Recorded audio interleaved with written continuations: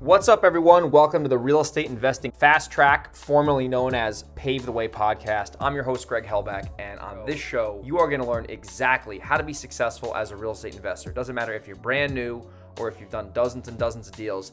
This is a podcast you're going to be able to listen to that's going to give you actionable, specific advice on how to be successful within real estate investing. I'm going to interview top-notch real estate investors each and every week, and there's also going to be some content that is just going to be me telling you exactly about my journey and how I've went from a broke kid starting out to $1 million real estate investor. So if you want to learn how to be successful investing in real estate, this is the show to listen to, and I'm looking forward to being able to serve you at a high level.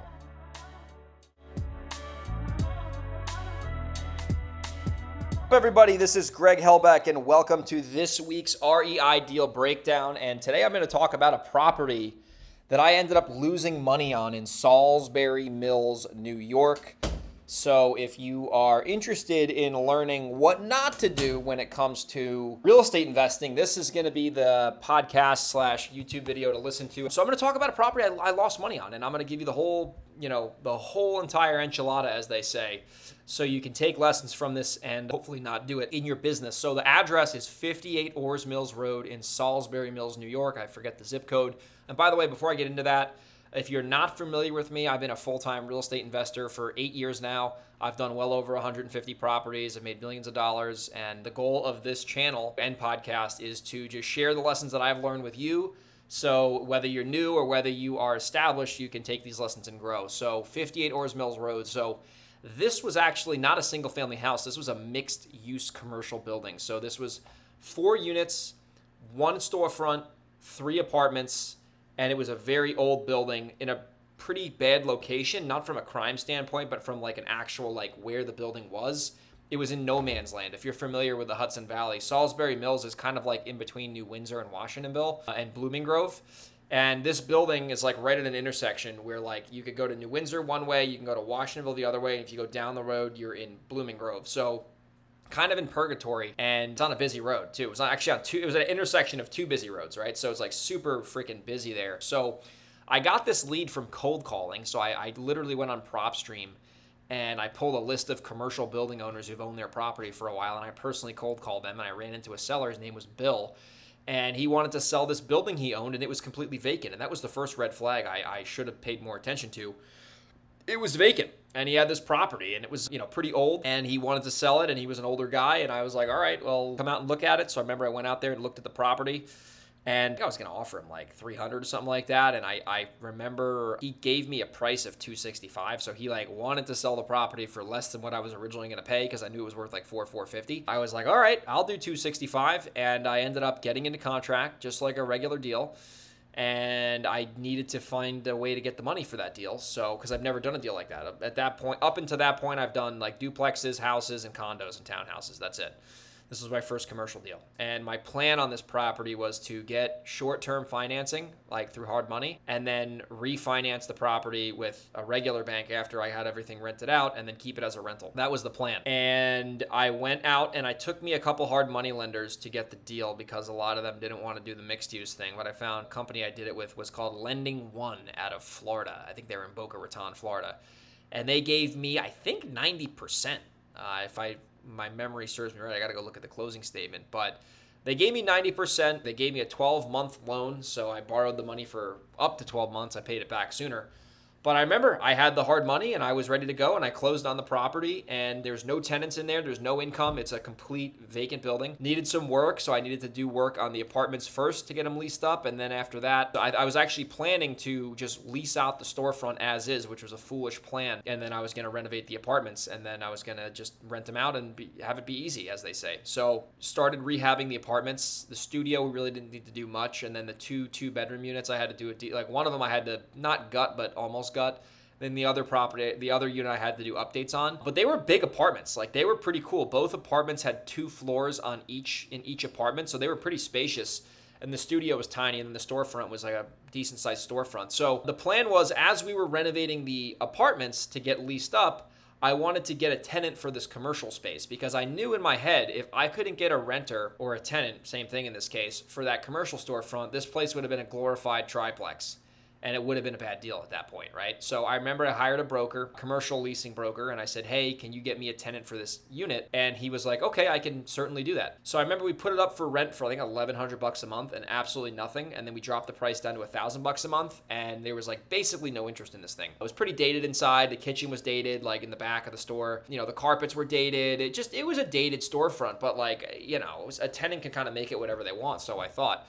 So after like a month and a half of no tenants wanting this store, I realized that it was going to be challenging to get this thing rented out. And if I couldn't get a commercial tenant, this building would have really not made any sense to do. So after a month and a half, I decided to get rid of the leasing broker. He understood. And I said, I got to go in a different direction with this property. And then I hired a residential broker to then try to sell the building vacant without any tenants for a really high price because I was greedy. And we put it on the market. Nobody wanted it. I don't even think we had any offers on it. And I was kind of like, ooh, this is not good. I tried to lease the storefront out, no demand. I tried to sell the building at that point, no offers. So my broker, Edwin, was like, why don't we do this? Let's take this off the market. Let's fill it up with tenants. Once we have some income coming in from the property, we'll put it back on the market and try to sell it as a cash flowing asset. So I said, that sounds like a good plan. So I moved a tenant into the studio apartment. I moved a tenant into the first 2-bedroom unit, and then I moved a tenant into the 2nd-bedroom unit. So now at this point, I had a 3-unit property with a 4th unit vacant, and we put it back on the market to sell. And we actually had an offer right away. I think we had an offer all cash. I think it might have been either at our asking price or 50 grand above our asking price, all cash. And I was like, wow, this is crazy. I'm going to definitely take that offer. And even with that offer, I was not going to make money on the property. I knew that going in. The rehab was more than I thought, and the numbers didn't make a lot of sense. But anyway, so we go into contract with this buyer, and all of a sudden, I'm thinking we're selling this property and it's going to be smooth sailing the finish line.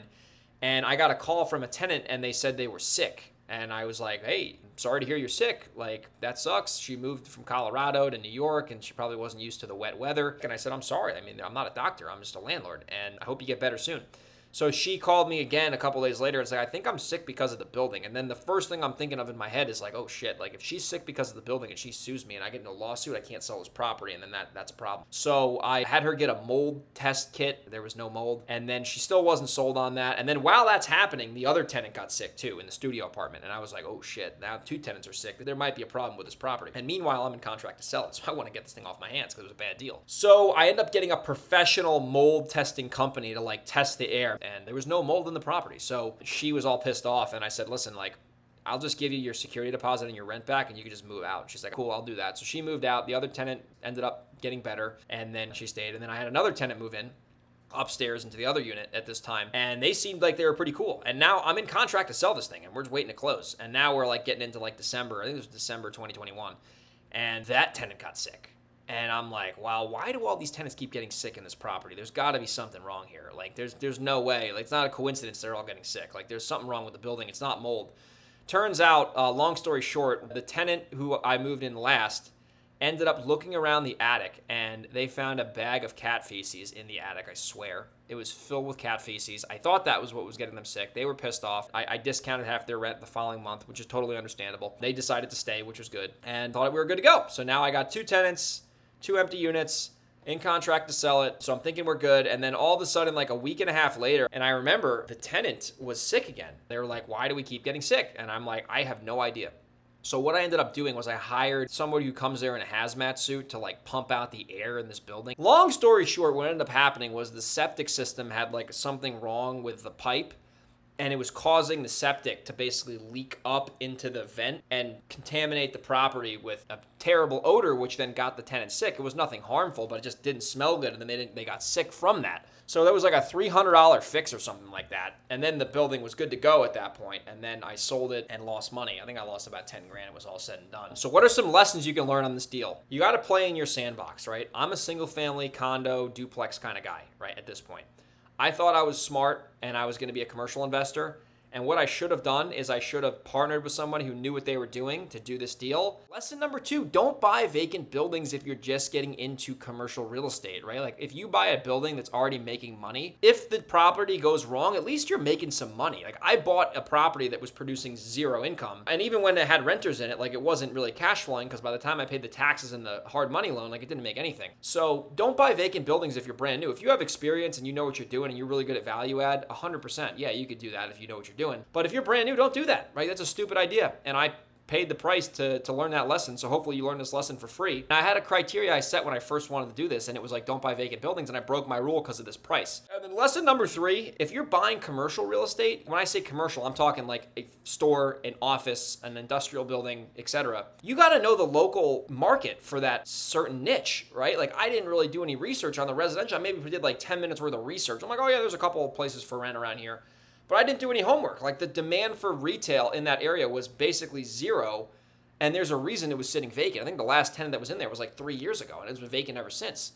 So like you got to buy commercial in an area like a downtown area or an area where there's foot traffic. There was no foot traffic around here. Like it was all cars on a busy road.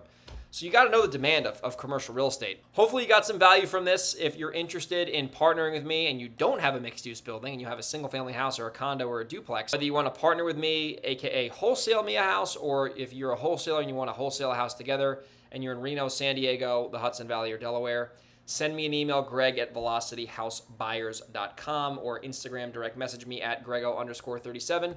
I'd love to do a deal with you, and I will catch you on our next REI deal breakdown. Take care.